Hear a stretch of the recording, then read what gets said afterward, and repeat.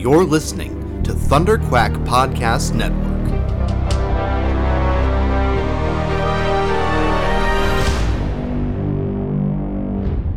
Hi, gang. Hello. I'm Chloe. I'm Ryan. And welcome to the Riverdale Gang, the watch-along critical commentary podcast of the show Riverdale. Welcome back for most of you, I assume. Yes, I would assume so also. Off the top, we'd like to acknowledge that the Riverdale Gang podcast is recorded on, and the Riverdale show, in fact, is shot on unceded Musqueam, Tsleil-Waututh, and Squamish territory. Mm-hmm. And what a show. And what a show. What a show this week especially. This was an interesting choice to mid-season end on. This is a quite an interesting Act 1 marker. Yeah. I feel like if this season was a bat out of hell, the bat has landed. Yes. That's how I feel. Yep. Still a bat out of hell, though. It was wild. It's yes, also, Tazzy. the cat's here. The co-host, the cat. I Tazzy. agree, Tazzy. I meow as well. But also, more genre, new genre. But this episode on the whole was just so out there. Yeah. This episode pushed me to the threshold of just dialing off the artistic sensibility completely and checking into the entertainment bubble. That's where I went this episode. Me too, actually. I'm not reading hard into it. Betty is the Griffin Queen. Whatever. Rolling with that. Moving on. This is an accepted truth and reality now. Now what happens with the zombie apocalypse scenario? But somehow still a novel zombie apocalypse scenario? And I don't know. I simply don't know.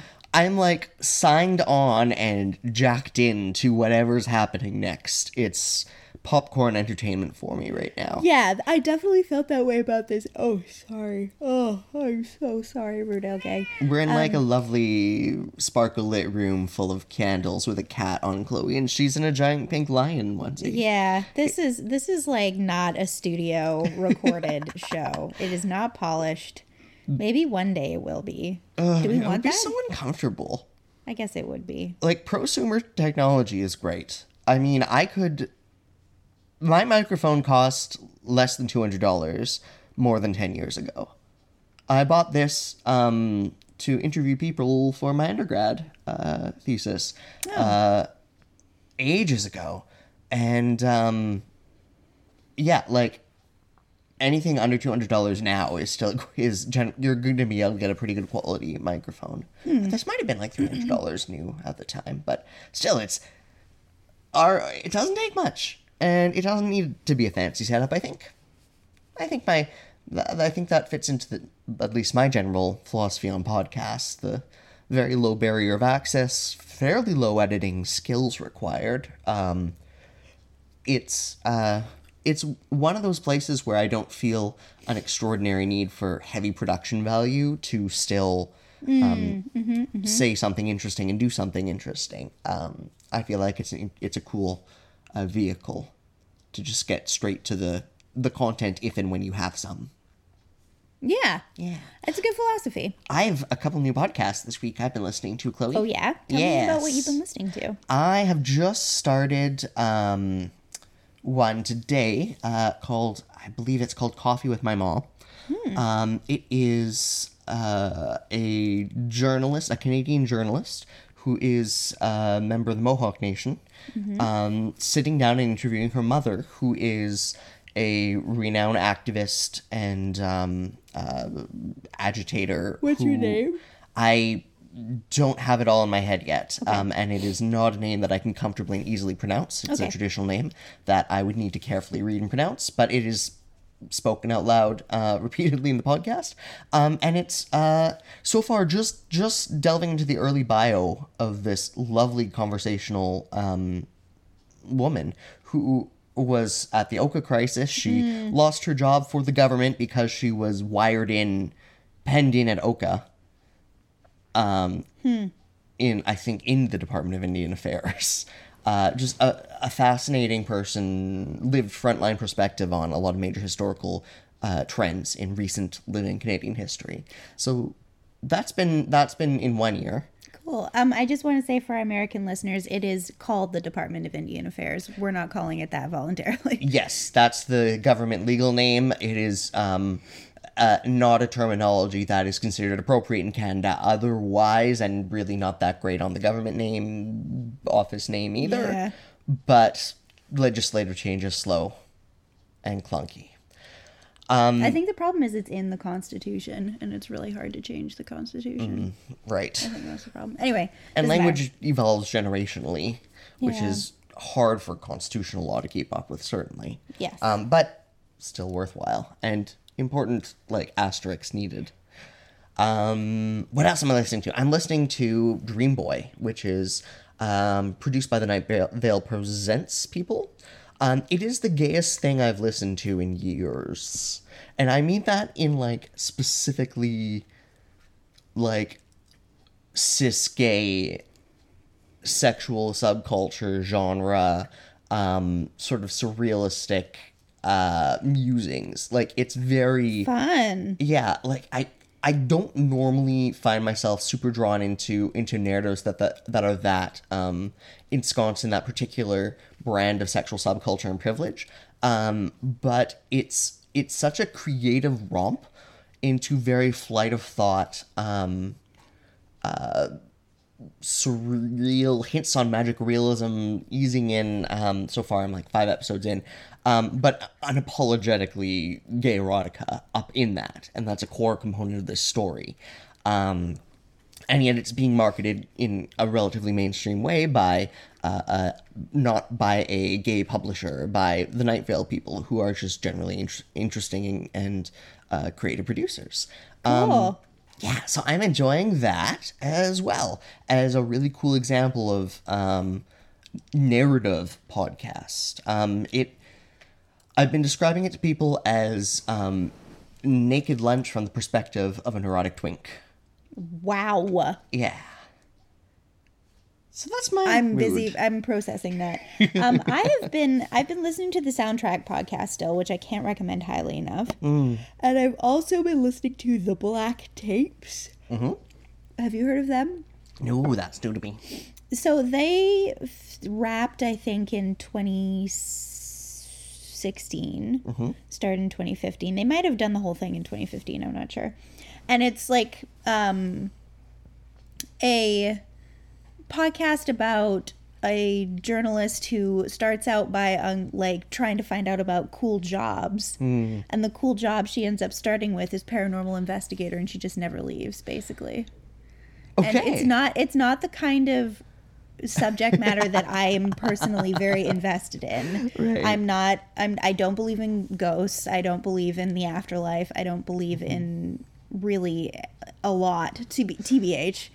But it's about it's a fictional podcast. A lot of the material in it is actual reported events of paranormal activity, so-called.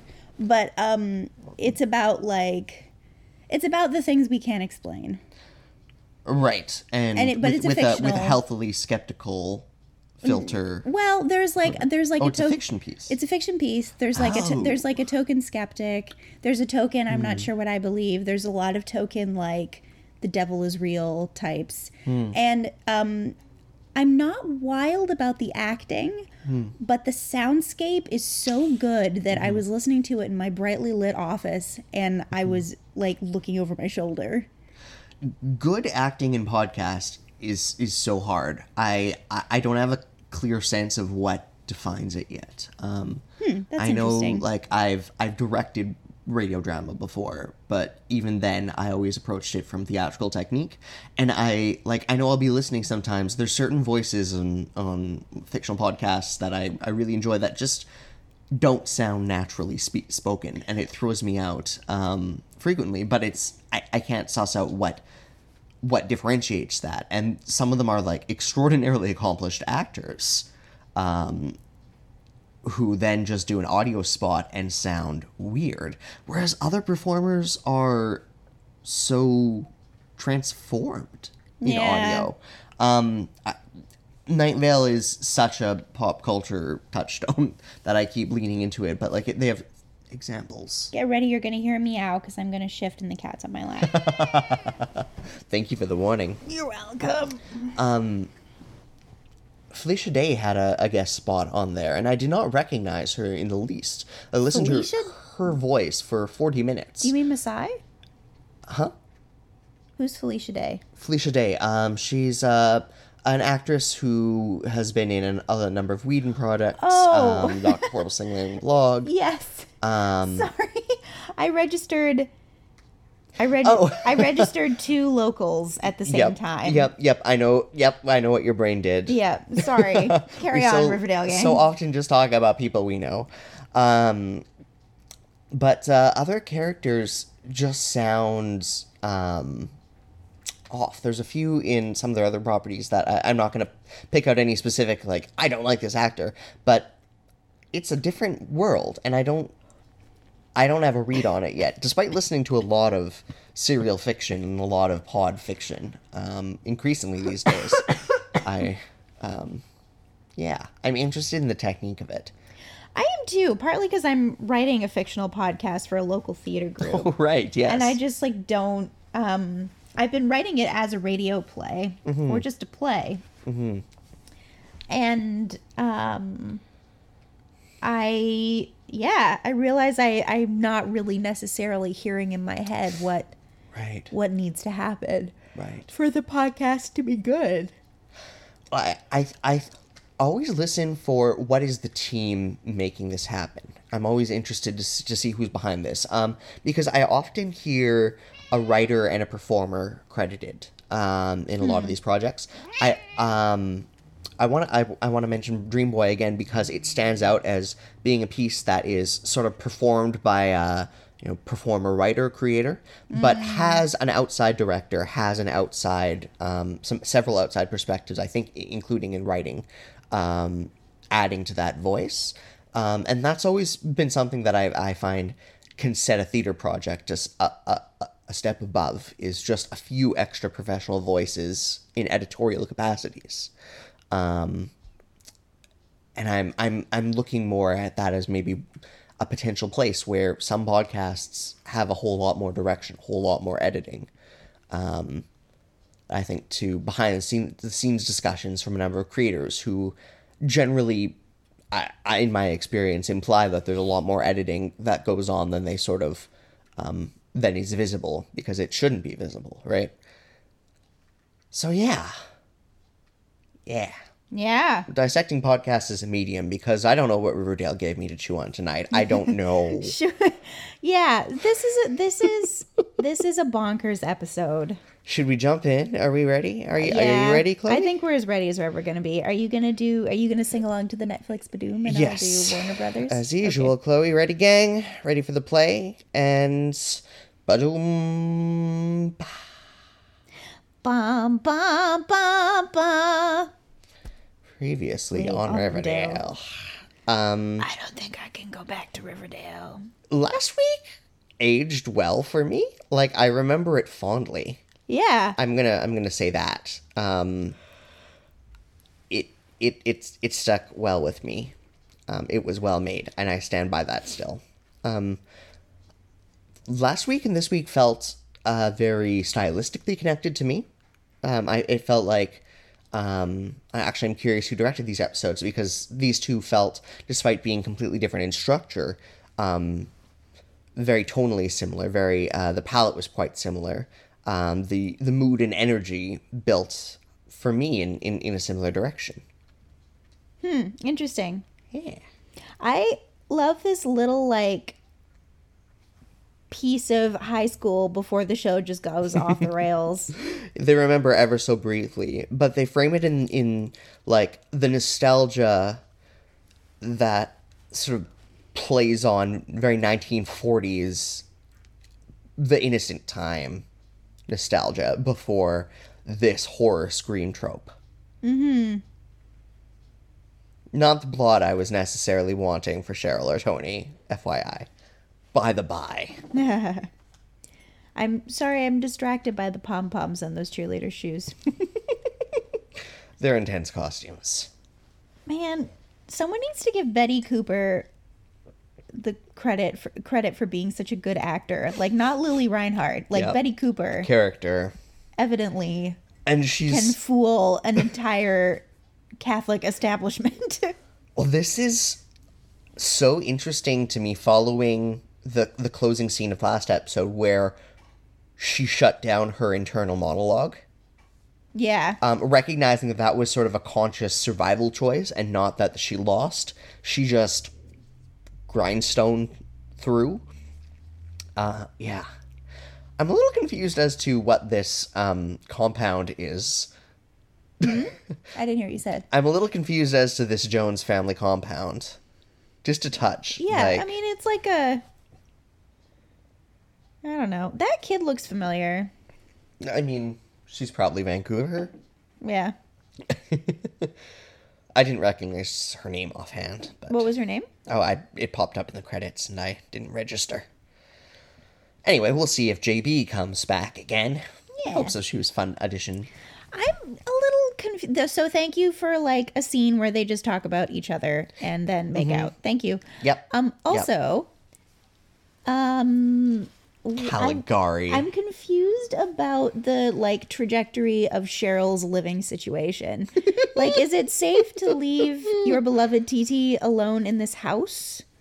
Like, to get better? Didn't she do some emancipation already a little while back? She? Wasn't Did that happen? 1 or 2 extortions ago? I could have sworn she took her grandma and left. Oh, or yeah. something. Like, did she boot? Yeah, kicked Penelope out. I think she's already cooed her mansion. I think the mansion is one territory at this point. I mean, we don't really deal it too closely in what the power struggle or dynamic is between Cheryl and her mom. Yeah. As much as it parallels Hiram and Veronica in some ways, with a much more, like, ruthless Cheryl. And I think a much more vulnerable Penelope.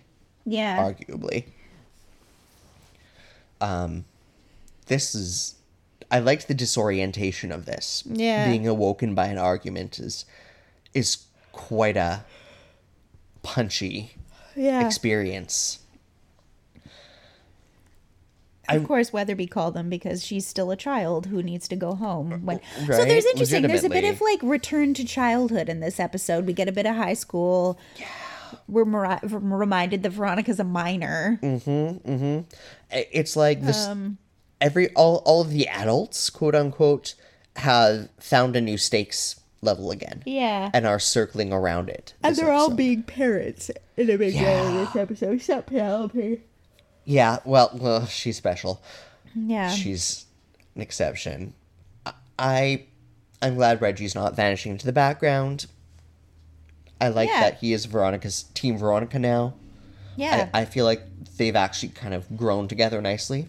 Also, are we going to deal with these, like, stoned cadets at some point? The fact that Kevin and Moose are now just heavily addicted to Fizzle Rocks also? That was so last year. I love that. It's like that time she said, the plot thickens when it thickened. Yes, that little glare through the fourth wall. Yeah. The gargoyles. When did Reggie suddenly become cool? Like, our kind of cool, not his boring kind of cool. I think when he almost murdered someone innocently, but then someone else murdered the dude first, but fake murdered the dude. And I'm thinking that traumatic whiplash smartened him up a touch. Oh, yeah, that. I thought you were talking about this season, and I was like, when did that happen? Oh, right, last season. Reggie's had some meat to chew on this summer. I believe his personal growth. Yeah. Reasonably. So I figured it out. This woman isn't crazy famous, but she has had a good, solid career in television and film. I think I most recently saw her in Brooklyn Nine-Nine. Yes. Yeah. I enjoyed her character a lot. She felt like a powerful presence in this world. I felt a little bit like we were finding a Lady Galadriel. Say that. What was the last name you threw out? Lady Galadriel. Oh my god. I wasn't sure I heard you properly. It's like, yeah, you didn't mishear that reference.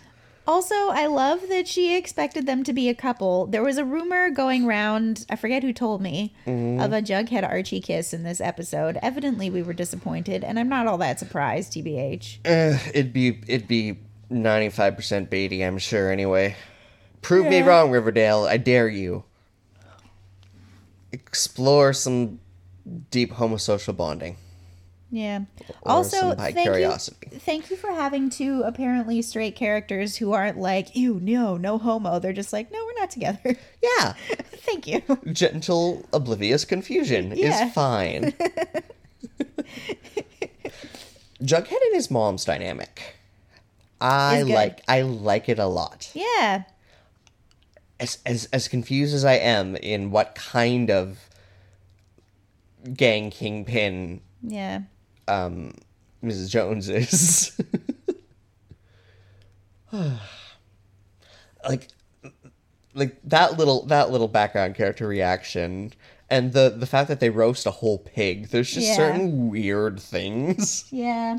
I realized how like square I am because that guy brought over those two like machine-y looking things and I was like, why is everyone uncomfortable? I don't get it.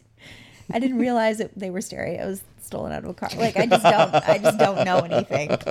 I just don't know anything. You just didn't clock the crime happening in front of us all. Yeah. It's cool. Also, I can like see Alice like tiptoeing back over to like maybe herself. Yeah. And then tiptoeing away from it again. And then tiptoeing back. And then tiptoeing away again. She's very, and I don't mean this in the bad mental healthy way, unstable. Her character is in an unstable and transitive place. It's interesting because we don't know where she's going to go or how she's going to react. Yeah. The previews for this scene had me worried, but I was here for Ethel's arc. And Ethel's arc in this episode specifically gave me permission to stop overthinking and overanalyzing, actually. Because this, the coming scenes, we go from this extremely brainwashed Ethel to a very straightforward deprogramming to a completely reformed Ethel. With this example, like, it's so absurd and it's not remotely believable, but this kind of gives me a ruler for, like, what I'm supposed to accept this episode. And how, like, otherworldly magical these forces are meant to be. And I found it easier to buy in after they've, you know, even this hokey backstory, and the fact that these nuns pull out the worst of residential school threats.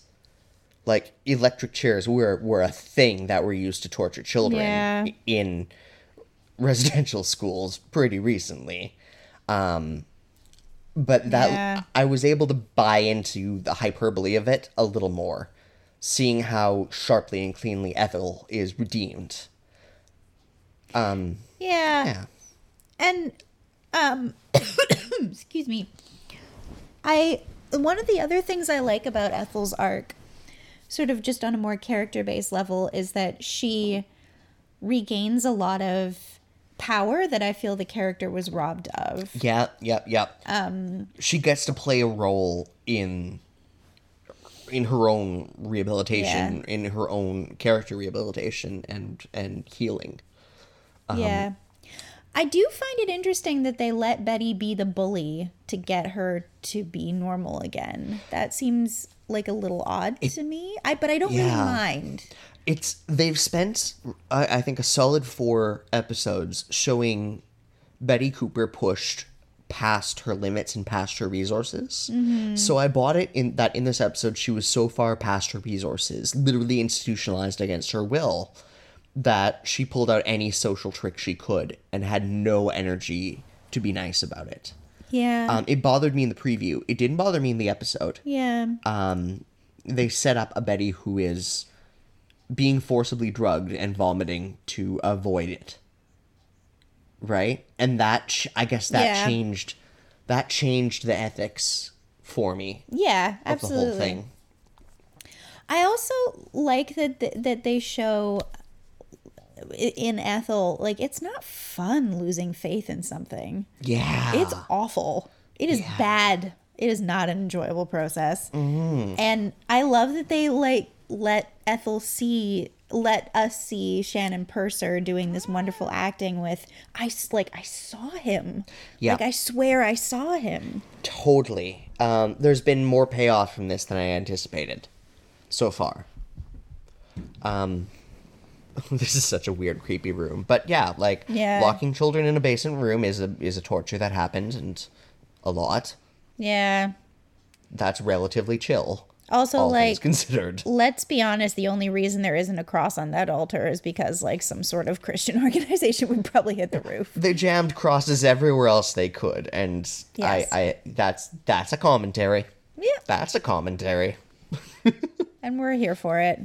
Ryan and Chloe endorse this commentary. Critiques of the church? Hello. Yeah. Which is not necessarily a critique of spirituality in Christendom, but the institutions underscoring them. Yeah. Something I stumble into occasionally, being overbearingly critical of spirituality when what I mean to critique is institutionalized religion. Yeah. Sorry, I'm distracted by two things. Cheryl's concerned face, Weatherby's class traitorship as he joins the Hiram Lodge cabal. Well, one, I love that Cheryl has some plot. Yep, agreed. And power in her plot. And now I want some Tony plot. Yep. I'm torn between don't threaten my Tony and thank you for letting Tony not be invulnerable finally for the first time this season. Yes, that's true. It's a weird feeling, but I feel like Cheryl is there with us on both accounts. Also, like, the poor cheerleaders at Riverdale High are not doing well. One of them got murdered, and now they're all having seizures. That's, so much trauma counseling. So much needed for Riverdale High. As if anyone goes there anymore. Yes. I mean, maybe they're, like, intentionally closing all the high schools so they can do away with the premise altogether. Yeah. Maybe that's the point of this season. Just destroy all the high schools. Emancipate all the children. Yeah. Fast track them all into university. Yeah. This was a scene. Like, this was a scene. This was a scene. It throws me that there are, like, random other citizens and no one deals with the accusations of drug dealing and, like... Yeah. Like, there's a lot of candid... I just assumed they were on indiscreet. Hiram's side. But, like, Weatherby's here, Alice Cooper's here. At least 3 randoms are here. And these 2 teenagers come in and try... So who is the CDC again? The Center for Disease Control? Thank you. Yeah.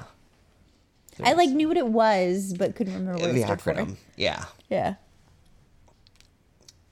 Anyway. Yeah. There's Alice.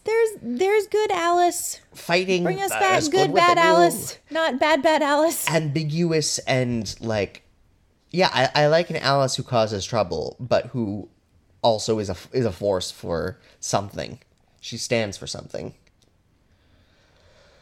And then he just, like, comes in and does things, and I just am mad. I don't fully get what Penelope is getting from this relationship. I don't either, and I'm kind of over the, like, evil sex worker thing. It's boring. I'm over it. I'm bored, Riverdale. If you're gonna make her evil, make her evil. Let us be free in our endeavors. Well, okay. Come to Canada. Well, actually, don't. Go to Colorado. What got in the way of your endeavors last time? Your evil husband murdering your son is what got in the way of your endeavors. Yes. The law is not actually the problem here. Yeah. So we're, like, really clicking over a plot, like, points on a railroad system. Like, yeah. This was an intense and rapid and dense episode, which, like, feels fitting for jumping into the break. One of the Afflicted. It's interesting that the way they introduced this vocabulary this episode. the infected. Yeah. They're setting us up for quite a spring winter premiere. Yeah. Yeah. Being dissected like fetal pigs, no doubt. She's very like, I don't fall for this. Yeah. Deeply stressful. Man, the look That she gives was her mom. interesting. What? And she rolls her eyes at her seizure. Whatever, Mom. You go ahead and have a seizure. Guess we're all quarantined. Oop. I actually really liked this little scene. Yeah, it felt very similar to the best of the trailer park last season. Kind of culturally. Oh, Jelly Bean. Kerouac. Just so little screen time, so much presence. I'm so into that kid. So great.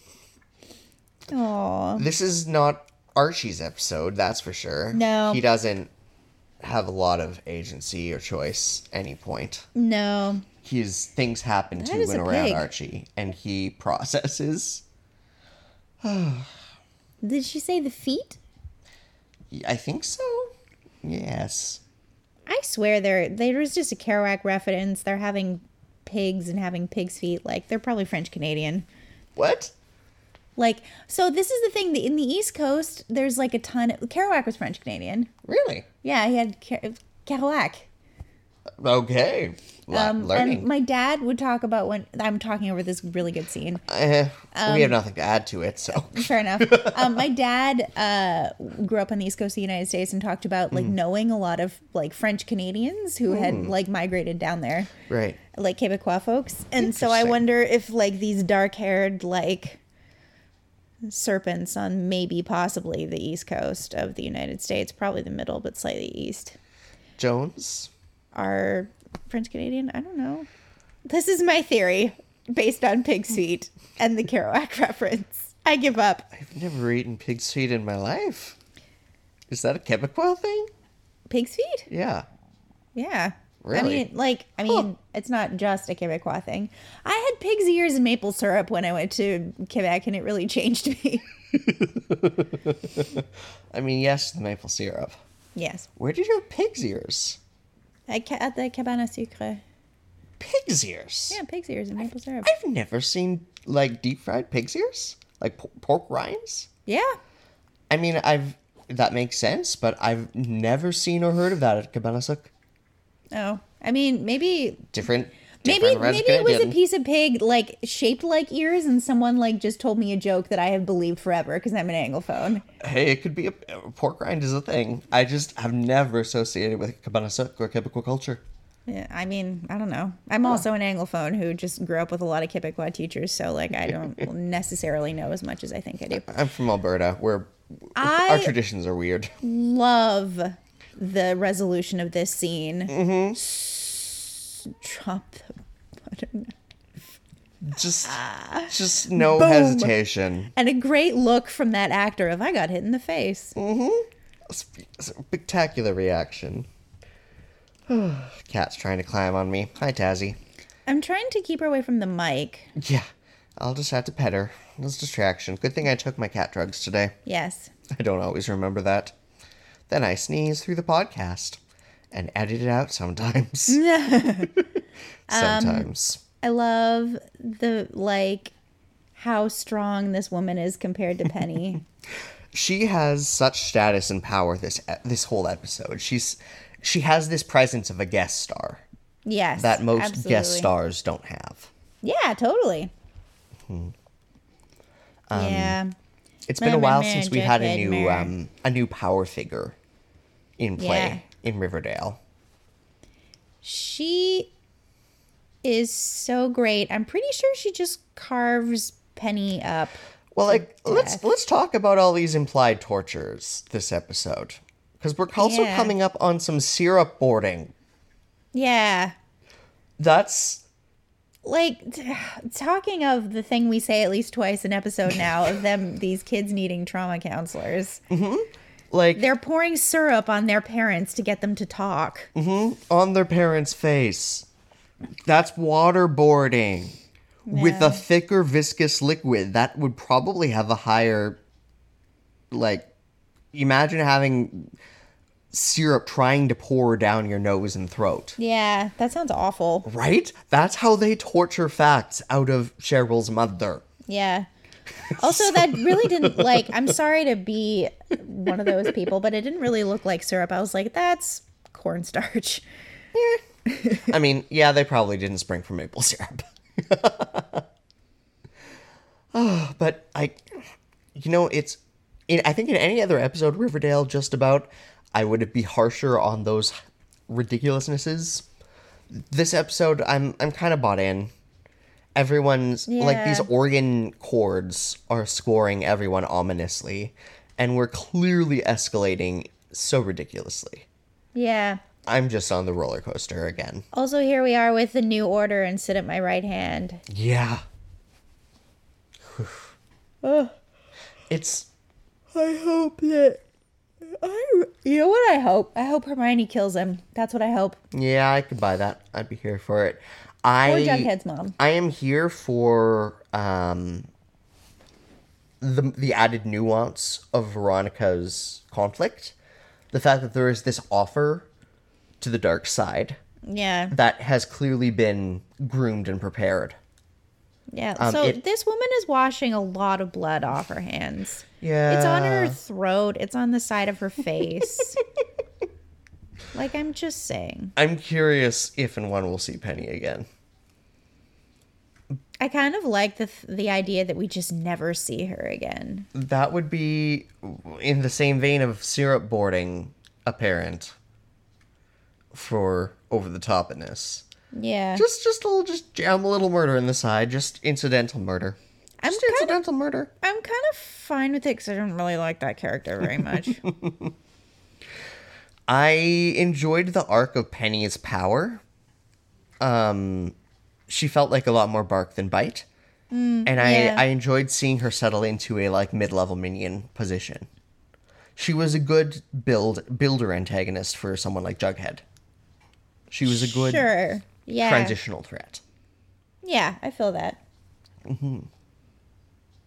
Hey, I can't really see, by the way. Are any of my candles lighting anything on fire? No, nothing's burning as far as I can tell. Excellent. If we don't see it, it's not on fire, right? We'd see it if it was on fire. That's probably true.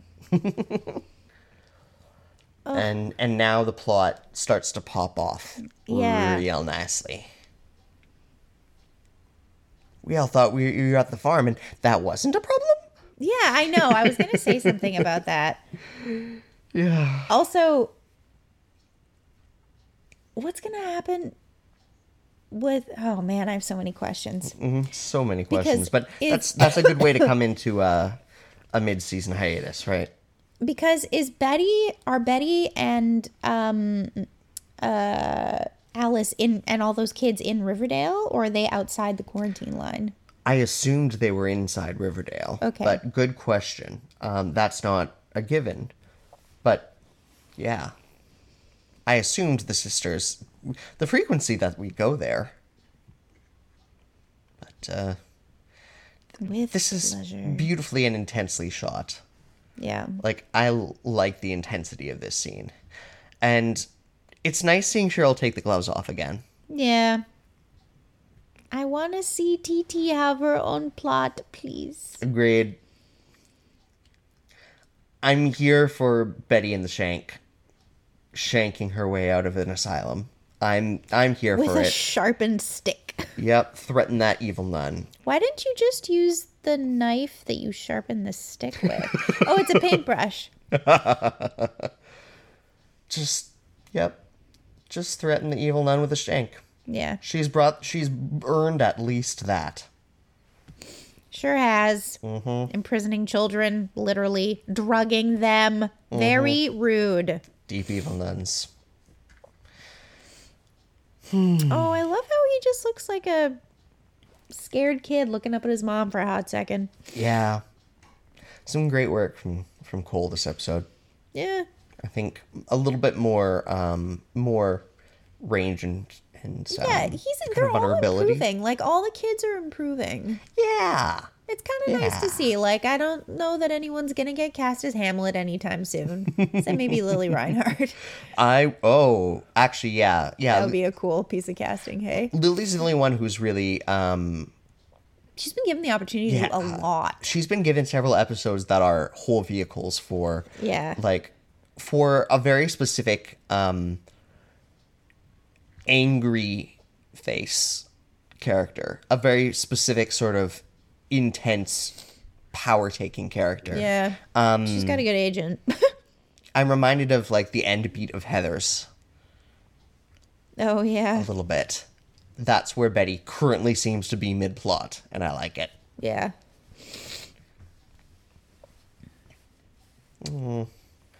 Jughead dealing with loss of power is an interesting specific conflict.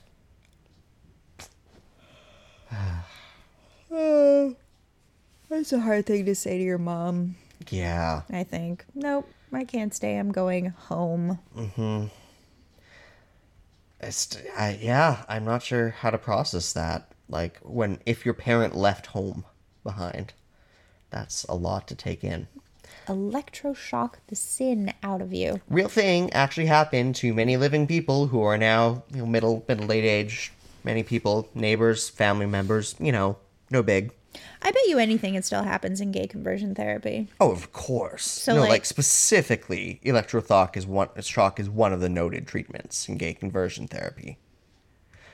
But yeah.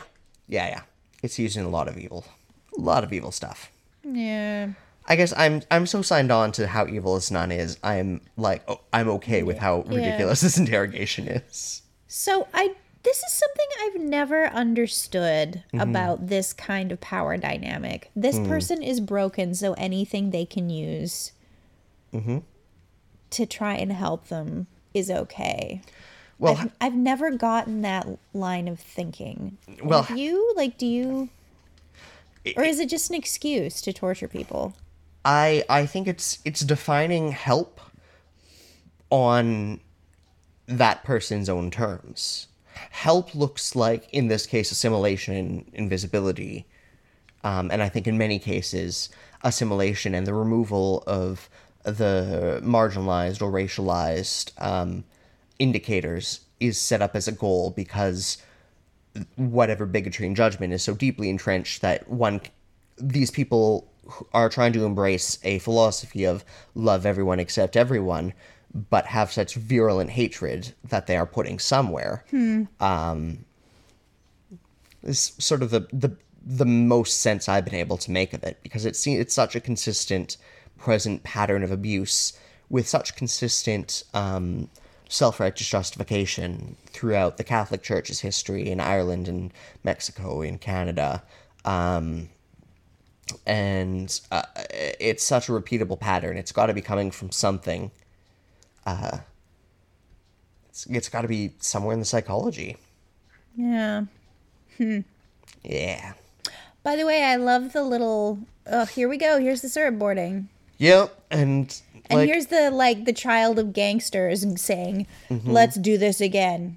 Both of them, in fact. They're both children of drug lords. They're both true, heirs actually. apparent to drug gangs. That is true. I like that the church came up with this game and it infected everyone's mind. I like that. It's so ridiculous. It's so borderline stereotyping of madness, but Lovecraftian madness, which is his own problematic giant ball of soup of Lovecraft. Yes. But sorry, ball of soup? I don't know. It makes about as much sense as that plot detail. Yep. Ball of syrup. But the fact that not just the church weaponized it, that the victims of the church created a survival tool that the church then weaponized.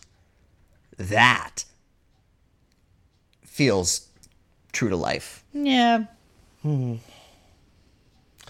The complete exasperation of Betty in this whole plot arc, okay, I'm the Griffin Queen, now can we go attitude, I love it.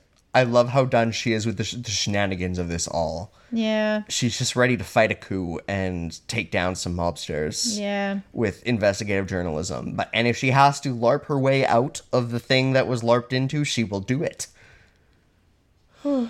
This is such a potent Betty Cooper. Yes. Sorry, I was so worried that all those girls were going to turn around and rip them apart for this entire scene. In fact, it didn't really disappear until they walked out the doors. It was effectively ominous. I genuinely thought they were just going to eat them. Like, I wouldn't throw it past the show to throw Ethel to the piranhas for shock effect. Thankfully, they were better to her.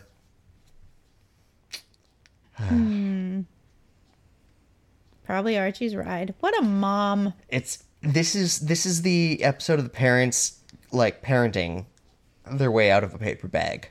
Yeah. All of them. Like, get a little bit back on the responsible train. Even the lodges, as you were mentioning earlier. Yeah, I mean, barely. Within what they believe in a warped sense of their world as responsible. I appreciate... Sorry, go ahead. Jellybean. I appreciate Jellybean here. Do you? Yeah. I guess. Can I'm kind of here for the bitterness. I mean, she doesn't know all of the cool, like, changing that he has been doing, to be fair. She needs some time. Yeah, her dad vanished several years ago to cope with his alcoholism and gang management. That's... yeah. Yeah. Like, fair. That's all she knows. Also, I love that the code for we're tough in this show is plaid. It's lilac plaid in the case of... I mean, don't misunderstand me. Femme colors are not tough. The unapologetically femme tough Mama Jones. Yeah. Is a delight. Yeah. Yeah. I like that they just let this marriage that we never see be complicated for one scene, and it kind of tells you all we can tell. It tells us all we need to know. Yeah, you're right. This is very well done by these two performers. Did a lot with nothing. Yeah. Which is a real hallmark of their skill, I think. Yeah. We're heaping a lot of praise on this show in this episode. How do we feel about that? I mean, I gave up on the critical of analysis because this episode's borky. They look. Yep, high enough to just do whatever Cheryl tells them, which is a great place to be, I imagine. Yes. Also, I love that the rhinestones on her heels match their uniforms. Mm-hmm. I love that Ethel gets to use her developed skills for good. And she gets to use her dungeon mastering skills to shape this story and resolve it. I kind of wanted her to be the Griffin Queen as well. But yeah. I mean, she's earned it more than Betty. Betty aggressively doesn't want to buy in. She's a good performer, but like, and I mean, her dead-eyed stare here has some kind of weight to it. I will say, this is a weighty performance. How did they build that with no... Oh, that's bits of mop. Oh, that's so fun. Also, where'd they get that robe from? It's a church. Oh, yeah, true. The king is dead. Long live the queen. I do agree with you, though. The fact that Ethel gets to be game master is awesome. Mm-hmm. I like that she very specifically has a voice and has a powerful voice in shaping this story. Yeah. I appreciate that Betty gave a little nod to also let the gay conversion wing out. Yeah. Thank you, Betty. Very important. Yeah. And we finally see dudes. Mm-hmm. Who are probably in the gay conversion wing because the world is terrible. Yep. Here's KJ Appa's real hair color. He finally dyed it. I've been, shouting at him in my pre-watches for 3 weeks now. You're on the run. You're a notorious redhead. Just dye it. I love it took his dad to be like, look, son. Time to dye your hair. It's weird that in the same kind of breath at the beginning of this episode that they threw away the high schoolishness quite specifically. They've reclaimed a lot of the youth by bringing this parental concern back into play as such a a heavy emotional beat. It's a very reframing episode to go into the back half of this season.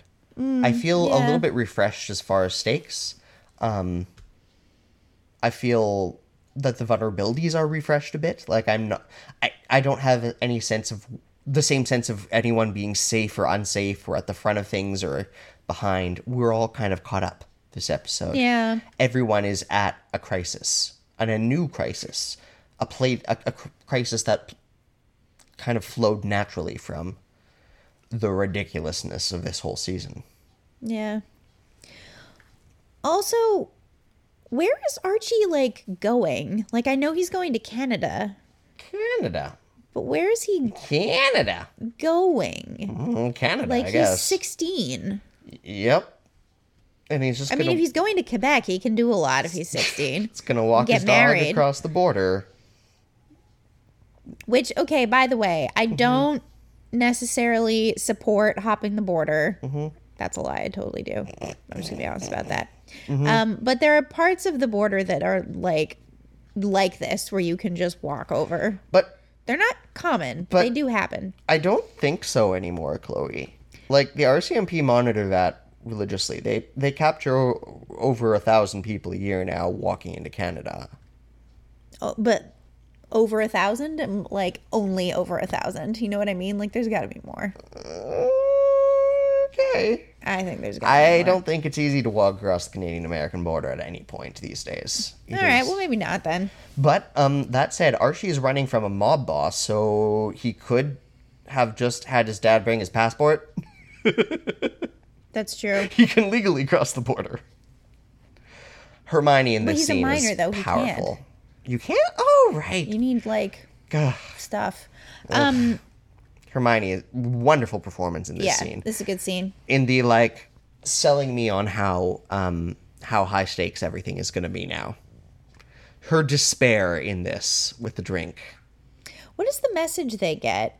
Like like that emergency alert we get? I assumed, yeah. Like, the town is in lockdown, essentially, in martial law. Yeah. Yeah, Ethel, you make a fabulous point. And they're all going to go to the farm. Oh, gosh. Out of they the frying are. pan and into the fire. From one cult to another. Maybe it's going to be like, surprise, the farm is actually the good guys. What are the odds of that? I don't know. I would be intrigued. I don't know. Good cult versus bad cult? Anyway. I don't know. I'm suspicious. Still, I'm here for it. I've given up on reality now. I'm here for this. Yep. Yeah. This is like, okay, so I find this kind of scene particularly affecting because this is the kind of thing like I deeply fear. Like coming back somewhere and not being allowed in is something like, it's like up there with like being buried alive. Like, I just don't like it. Yeah, like actual viable realistic life crises. Things that could happen if any of us leave town and a massive earthquake happens. No one's going into the city. Yeah. If we get a fire tornado, no one's going into the city. It's now a thing in North America that sometimes towns burn and vanish. There's been about 3 or 4 in the last 5 or 6 years. Yeah. 2 in Alberta. Yeah, Slave not- Lake was one, right? Yep. Only about a third destroyed, though. But Slave Lake and Fort McMurray were completely displaced. Then there's Paradise this year.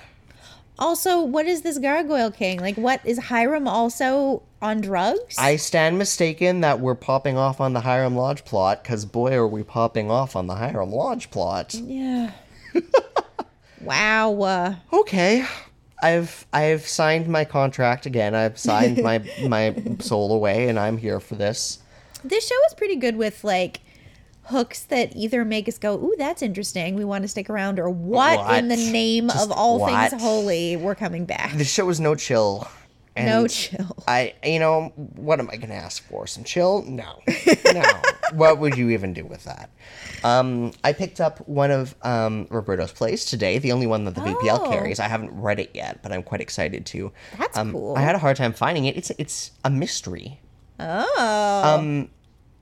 I didn't realize mysteries are published as a separate genre. Honest to goodness. Did you? I had no idea. Oh. I've never scoped the mystery section. So are Christmas plays. Well, yeah, but that's like... I always assumed that was for beleaguered high school teachers to use as a resource. Whereas I framed the, like, pamphlet section of dramas and comedies a little differently as a professional tool. True. I didn't realize mysteries are published separately as a dramatic format. That was news to me. Now you know. Now I know. So I'm looking forward to reading that and sharing some opinions and thoughts, and probably buying myself one or two more of them for Christmas. Cool. That sounds fun. What are you doing for the holidays, Chloe? I am hosting a lovely friend of mine and her 15-month-old child. That's lovely. Yeah, which means I have to baby-proof my house. Good luck. You will notice looking around this room at the 7 bicycles and many candles. Every one of them unsecured, fallable. A cat that likes to gnaw a little bit. Well, the baby is used to cats and dogs. Okay, good. The toddler, I should say, is used to cats and dogs. But the toddler will try and climb the bicycles. So those need to go in a different room. Yay. With a door that closes. But children, tiny child, that will be delight. It'll be really good. My friend and I went to kindergarten together and sort of went in and out of friendship the way elementary school and high school buds do. And sort of lost touch in our 20s and then reconnected, I guess, a couple of years ago. Well, that's lovely. But she knows my parents really well, and she's gonna come spend Christmas with us, and I'm really excited about it. Cool. Yeah. I'm going to be in Alberta for a week, as I usually do, in the snow place. In the deep snow. So much snow. But I think we are aspiring to have a little holiday episode up on New Year's, is our goal. Yeah. We're not 100% sure, but goals. Yes, a goal for something for you to listen to hungover on the morning of the 1st. Yeah, it might be a long ramble. It might be a collection of interviews. It might be whoever we're able to catch up with on the 30th. We have a few people in mind and feelers, but we'll see. And it might be us just talking about the holidays and the Sabrina holiday special or something. Yeah. We'll see. But I guess we'll see you at New Year's. Okay? Yeah. We'll see you in 2019. Yeah, happy... We'll hear you. You'll hear us. You know what I mean. Yes. Happy belated Hanukkah, Merry coming Christmas, Happy Solstice, or Bright Solstice, as they were saying in the Sabrina holiday special. Oh, yeah. If you celebrate Kwanzaa, that's pretty cool, too. Yeah. It's a fun holiday. Happy Kwanzaa, Happy New Year. Oh, yeah. All of the above. Collective associated holidays. Yes. Yeah. Happy winter. Happy winter. Okay, gang, stay safe. See you in the new year. Also, friendly reminder, you don't have to be nice to your family if they're not nice to you. And if anyone comments on your weight, eat them. This is the year we're giving up on the racist uncles and starting to radicalize the young cousins. I'm so it's into good it. holiday missions. So into it. Just spread joy.